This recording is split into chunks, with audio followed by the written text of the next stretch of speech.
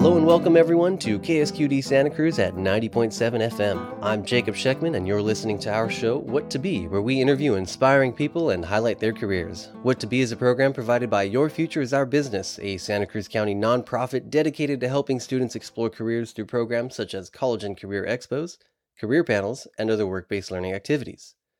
Please note the views and opinions expressed in this program do not necessarily represent or reflect those of Natural Bridges Media or Your Future is Our Business. The information provided during this program does not reflect this career in its entirety. All right, and today I am joined by my guest, David Wright. David, thank you so much for being here today. Thank you for having me, Jacob. It's a pleasure. It's our pleasure as well. David is here to talk to us about his career with an education perspective. Currently, David is working as the Vice President of Operations at Elements Manufacturing, which I've only just now learned is sort of right around the corner from our K-Squid office. So, David, tell us, what does it mean to be the VP of Operations, and what is Elements Manufacturing? What do you manufacture there? Elements Manufacturing is a casework manufacturer. We do commercial millwork. And what millwork means in the industry is essentially cabinets, but it's not only cabinets. We do a lot of paneling and woodwork, benches, upholstery, things like that as well. We, 7-8 years ago, stopped doing residential and we only do commercial work. And how did you find yourself getting into this job? Well, it's a bit of a story, but I'll start way back. When I was a young person, I studied at University of the Pacific out in Stockton, political science and Spanish, because I wanted to travel South America, Central America, and continue doing some of the public health work that I had done as a young person. And so I studied liberal arts there, graduated, and went on to study public administration at San Diego State University. And I got my master's degree in public administration. But, you know, as often happens in life, it was not a clear path to what I wanted to do. I imagined I was going to be working at the United Nations or some big organization like that, and ended up in Santa Cruz working at a local manufacturing company. And I'm actually very happy that my career took the turns that it did so that I could end up where I am now. And that's what I wanted to say to some of your listeners is that a lot of times when we're young, we get this idea of where our career is going to go. And for me, it was, you know, fancy offices in New York City working for some big organization. I don't know where I got that idea, but that's just what I imagined. Turns out that working at a local business, in my case doing manufacturing, in a community that I like, is a really good career option. Tell us, I guess, what is it that you find very satisfying about this? Tell us more about what you enjoy in your job now. A lot of times you say manufacturing and it brings along a connotation of people, you know, working in a coal mine or something, right? Manufacturing is not really that way all the time for everybody. It probably is that way for a few people, but for the most part, that's certainly not our business experience. We have big CNC machines that are very safe, for one thing. It allows the operator to put material in. The machine does a lot of the work for us. They're very efficient, and the result is that we have a manufacturing facility that's clean, fairly quiet. We keep the dust down. It makes for actually a pleasant environment to work. There's, of course, offices. I'm actually in the office more than I am in the shop. And it actually means that manufacturing is a really viable place to work. It's an enjoyable place to work. And the big benefit for me is that you actually can put your hands on the product. You know, I've worked in high tech. I did the Silicon Valley thing for a long time. And what I really like about manufacturing is seeing the concept come in and at the end of the process, seeing actual tangible cabinets and panels and trim and all this stuff go out into the field. And they're things that you can put your hands on. And so it's very satisfying in that regard. Yeah, it's always really nice to be able to see the product that you helped produce. Now, I wanted to go back to your education a bit. It was interesting. You said you went to study I think political science and Spanish it was. I did, yeah. As a young person, I was fortunate to participate in a program called Amigos de las Americas, and it's sometimes referred to as the Junior Peace Corps. And they train high school age people to go to Central and South America and do public health projects. So I went to Honduras, Ecuador, Bolivia, and Mexico, and did a variety of things. I dug latrines, vaccinated kids, and that experience was very profound for me. I really enjoyed what I was doing. It was challenging. I had to learn another language. So when I finished high school, I thought, I want to keep doing that. So I thought, well, how do you do that? I'm not really sure. I'm just going to study liberal arts. I studied political science, and I improved on my Spanish. When I was done with my undergraduate work, I was fortunate to get a Rotary scholarship that paid for a year of graduate work. And I chose to go to Puerto Rico. The reason I chose Puerto Rico is that they had, at that time, experienced very fast economic growth. And I wanted to understand how they did that. And had a great time doing that. Ended up getting my master's degree at San Diego State in public administration. I really thought I had a career ahead of me in public life, public administration, government, and that type of thing. And, things didn't go that way. I got married, had a baby, moved to Santa Cruz, and ended up doing other things. I did use some of those skills. I was the CEO of the local Santa Cruz chapter of the Red Cross for a while, and director of the recycling operations that contract with the county for a while. So I have done some of that work, but primarily I've done technology and manufacturing. So as you were going along this windy path, as you've described, did you ever get any fear about, I don't know, even the thought of having to change direction? How you mentioned you thought you would always be working in the public, and that's not how it went. Obviously, you're happy, you love where you're at. But was there at a point along the way when you had to switch directions that caused fear or concern? I don't know about the fear and concern, but I will say that I'm back at Elements Manufacturing for my second term. So Elements was founded in 1995, and I came in the late 90s, early 2000s. I'm not exactly sure what it was, 99, 2000, something like that. And I worked at Elements for a couple of years, but right at that time, Silicon Valley was catching a lot of energy, and people were making a lot of money. There was all these IPOs and stock options and so forth. And the young guy, I was like, oh, everybody's getting rich over there. I'm going over there. I'm going to go get a job in Silicon Valley. And I did. I did the Silicon Valley thing for 10 or 15 years. And then eventually, after that and a couple other things, I came back to Elements.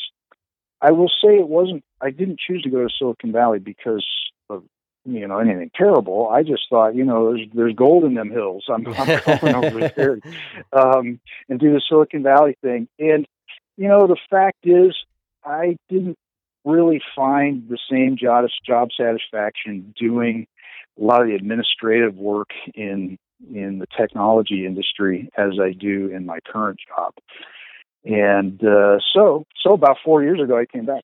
Can you talk about some of the administrative work that you had to do that and why you didn't like it as much? I was doing what they call typically channel management.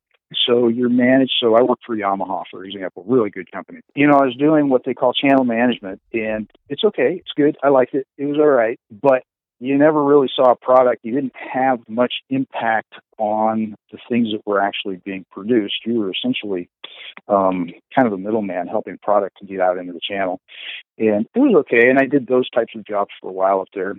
I liked it, yeah. But for me, at least, a little bit better to be hands-on on some of the things you're working on. So right now, for example, on my job, I get to do a little drafting, right, using CAD to actually draw what the product's going to look like. Can you describe what that is? The CAD.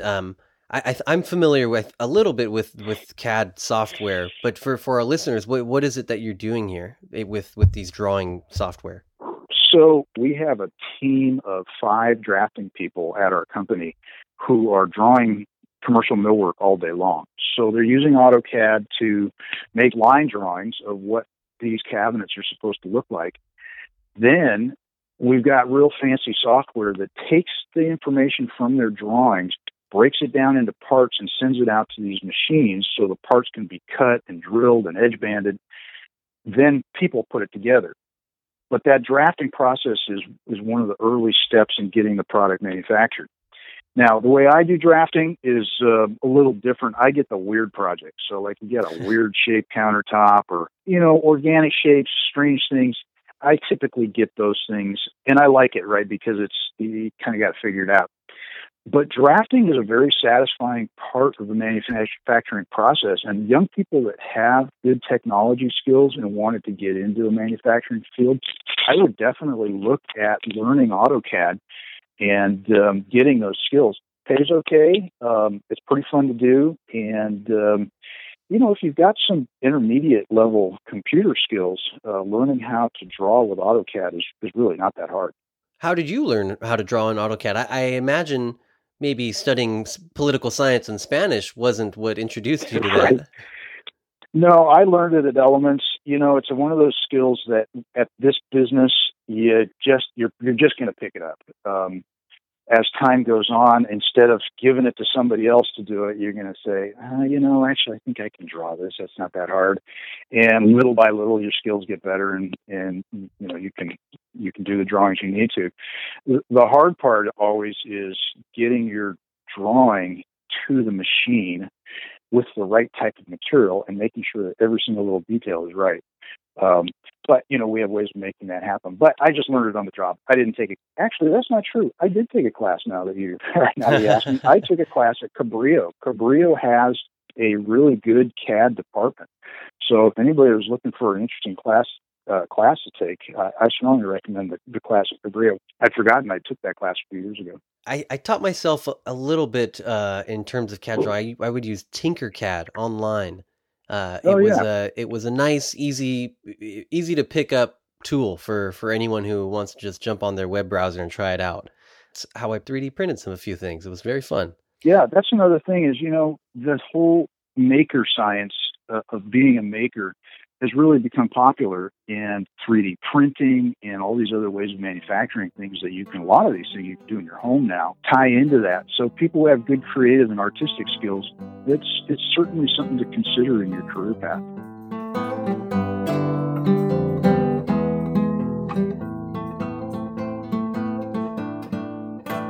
For those who are just tuning in, you're listening to What to Be at KSQD 90.7 FM in Santa Cruz. I'm Jacob Scheckman, and today we're speaking with David Wright and learning about his career journey to becoming the Vice President of Operations at Elements Manufacturing. Let's keep talking about your current job now as VP of Ops at Elements. What's it like in a normal world? Everything is open and you can shake hands comfortably. What's a typical workday for you like? For me, it's very diverse. So I'm the Vice President of Operations, and my job is to make sure that everything is going smoothly all the time. And keep in mind, we have a very complicated process. We're talking about high-rise buildings in Silicon Valley that are getting renovated, and so they've torn out, the third, fourth, and fifth floor. Now they're putting in new floors, new carpeting, new lighting, new plumbing, new walls, all kinds of stuff. And the last trade to go in usually is the millwork, meaning the cabinets. So once most of the structural stuff is in, we've got field supervisors who go out and measure very carefully. They get good hand measurements, and these are basically hand paper drawings that they've made with a lot of measurements on them. They come back, they give them to our drafting people. The drafting people then make drawings. The drawings go back to the contractor so that the contractor and the owner can approve of what we've drawn and say, yeah, that looks right, or no, make this longer or make that taller or whatever. Once that's all approved, the business part of it, then we go ahead and order materials. And once all of that's in order, then we go ahead and send that information out to these large CNC machines that cut the material for us. Our guys then take it, put it together, put it on trucks, ship it back to Silicon Valley, where we have installers then that put the cabinets in. There is a lot of opportunity to make mistakes in that process where I've just described. The goal is to make sure that you weeded out all the mistakes and make a process that helps you eliminate mistakes, that helps people not make mistakes while they're doing that. Of course, people always do make mistakes. But if you've got a good process, somebody along the way is going to catch that mistake. And we have learned over the years how to make money by not making mistakes. Because when you make a mistake, you kill the margin on your job, and you can end up doing a big job and losing money on it if you make mistakes. So you really can't make mistakes. So how do you make sure you're not making mistakes? Well, first off, you make a really good process and make sure that the whole process that I just now described, people can do that easily. You've taken all the friction out, and that they can do what they need to do. Part of that means keeping your digital infrastructure working, right? So the way people communicate, the way software works, the way people draw, the way people send information out into the shop or back into the field, all of that has got to be pretty much seamless. If it's not, people are calling you saying, hey, my software doesn't work, I can't do my job. So that's my primary objective. I do manage some small projects. I'll bid jobs like a project manager does. I'll do a little bit of drawing here and there. But primarily, I'm helping people and helping the process to be smooth all the time. And one other big thing, of course, is safety. We really focus on safety, especially now with this virus running wild, making sure that people are safe around the machines that we use, that the machines themselves are safe, both the digital machines as well as the mechanical ones. That safety aspect is a really big deal. So I do all of those things. And for me, it makes for a really interesting job because it's so diverse. I'm doing so many different things at all times that it keeps me happy and entertained. How do you manage to organize all of the different tasks and projects that you have ahead of you? It's a really good question. It's funny. We are just now looking into a new project management tool. This particular one's called ClickUp, and it's pretty nice. I think we're probably going to adopt it because, at the moment, I'm just using a spreadsheet that's got 4 columns, and I can sort on them. And be honest, it's not a great project management tool, but I've been using it for a while. I got a column for priorities, I got a column for what type of work it is, yada yada, and I've been doing that kind of thing for a long time, and it works. But we really wanted to upgrade people, so we're looking at a new project management tool that will help people centralize their information. Other than that, it's a big server with a lot of folders on it. And so with regards to project management, we're not super fancy. Where we are fancy is in terms of our ERP, ordering materials, invoicing, all of that kind of stuff. We're real buttoned down there. I want to go back to the sort of optimization aspect of your job and making sure things run efficiently and with the least amount of mistakes possible. If you are there's a project that you're taking care of, and somewhere along this long, complicated process, some kind of mistake does pop up. I mean, I just can't imagine how many different possible mistakes there are. So this is a very broad question. But if you can give an example of something going wrong, and what do you do to put everything back on the right track? Yeah, well, I'll say there's kind of I'll give you 2 general buckets of things that can go wrong. One is somebody just made a mistake. We got a wrong dimension or something like that, and the cabinet's not the right size. Our process usually helps us to identify that, meaning once we make drawings, the drafts person is going to say, hey, this doesn't fit. Or it gets through drafting, then the contractor looks at it and says, hey, this isn't going to fit. Or once it gets to manufacture, hopefully before we cut anything, somebody says, hey, this isn't going to fit. That would be one type of mistake. We've got so many checks along the way that it's rare that happens. When it does, it's important, A, to fix the mistake, but more importantly is to find out why did this mistake happen. So that's one kind of mistake. The other thing, which isn't really a mistake, it's just, these things happen, is if a machine goes down, it can stop your whole operation. And this just happened earlier this week. We've got a huge saw. It's called a beam saw. And the reason it's called that is that files get sent to this saw, and it's computerized, right? It's a smart machine. and everything's optimized in terms of individual parts. You put the sheet stock in, and this big beam comes down and moves the panel around so that the blade can cut the right size parts. Well, guess what? I guess it was Tuesday morning, it wasn't cutting correctly. It wouldn't cut a groove. We couldn't calibrate the saw. And guess what? The saw's down. And our operation depends on this machine, right? It cranks out huge volumes of panels.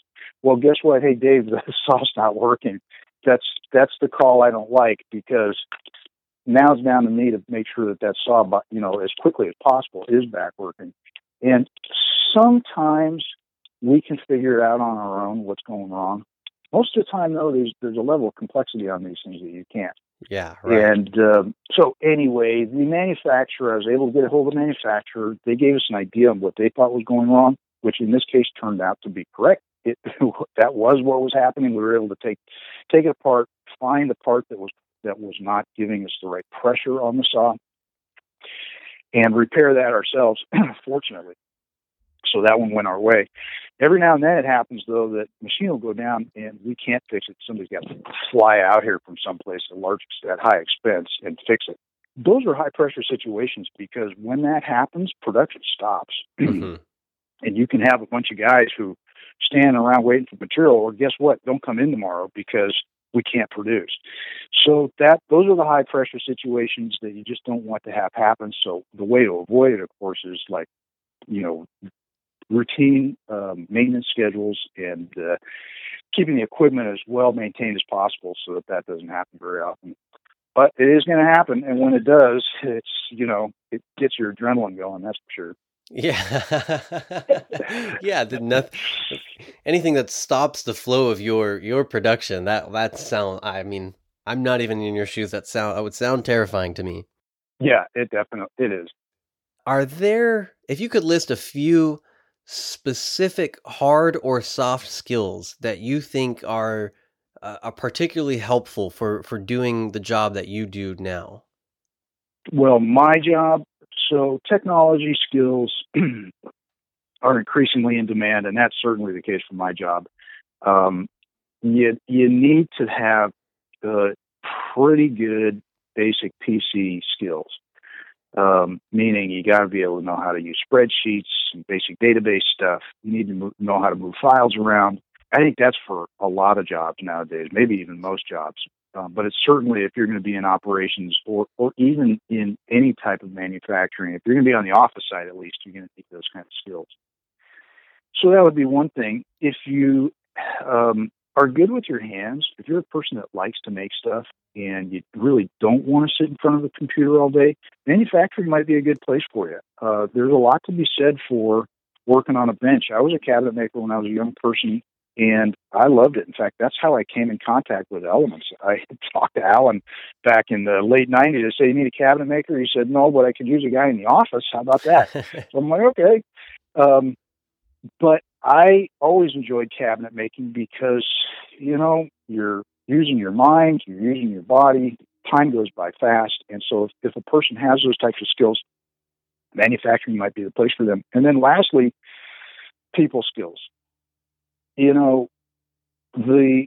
One of the things that really helps business move smoothly is if organizations can keep the drama to a minimum, right? You want people to get along, communicate well, help each other, those types of things.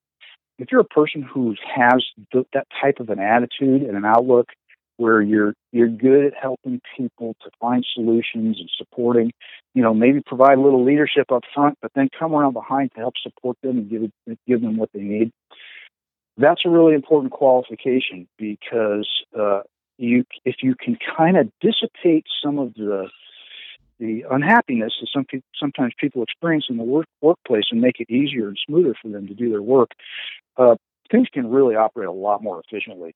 So if you've got that type of a personality, that might be a good fit for you as well.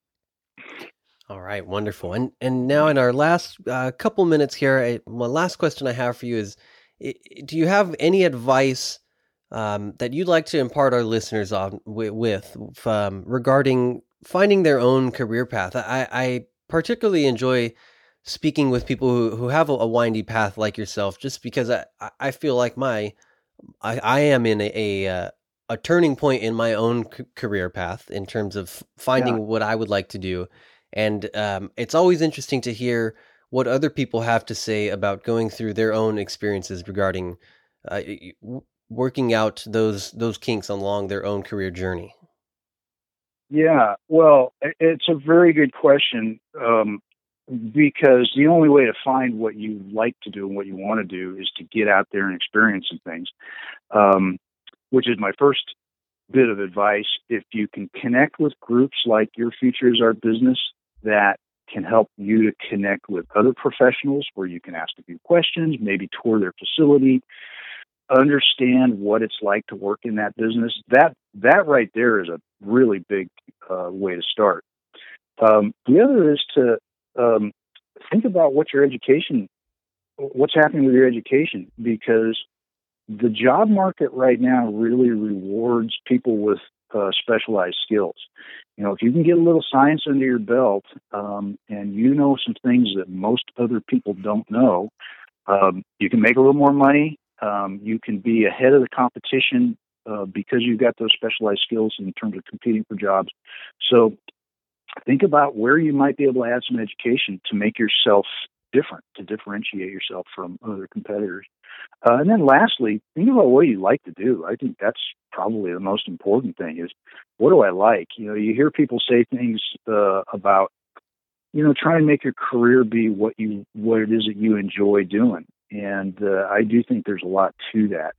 It's not always easy to figure that out because, I like to do a lot of things. I like to eat apple pie, but you're not going to give me a job doing that. So, that sounds great, but it's not always easy to do as it may appear. Well, wonderful. Thank you for that excellent advice, David. I really appreciate it. And thank you for coming onto the show today. Well, I appreciate it, Jacobs, and I appreciate having me. Thank you. Absolutely. My pleasure. And thank you to all of our listeners for tuning in to today's career story. I'm Jacob Scheckman, and this is our show, What to Be, with today's guest, David Wright, the Vice President of Operations at Elements Manufacturing. If you have any questions or would like to share your career story with us, send us an email at whattoberadio@gmail.com. If you enjoyed our show, please join us again at 90.7 FM K-Squid Santa Cruz at 7 p.m. on Sundays.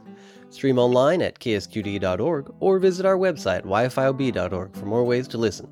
Thank you and see you next time.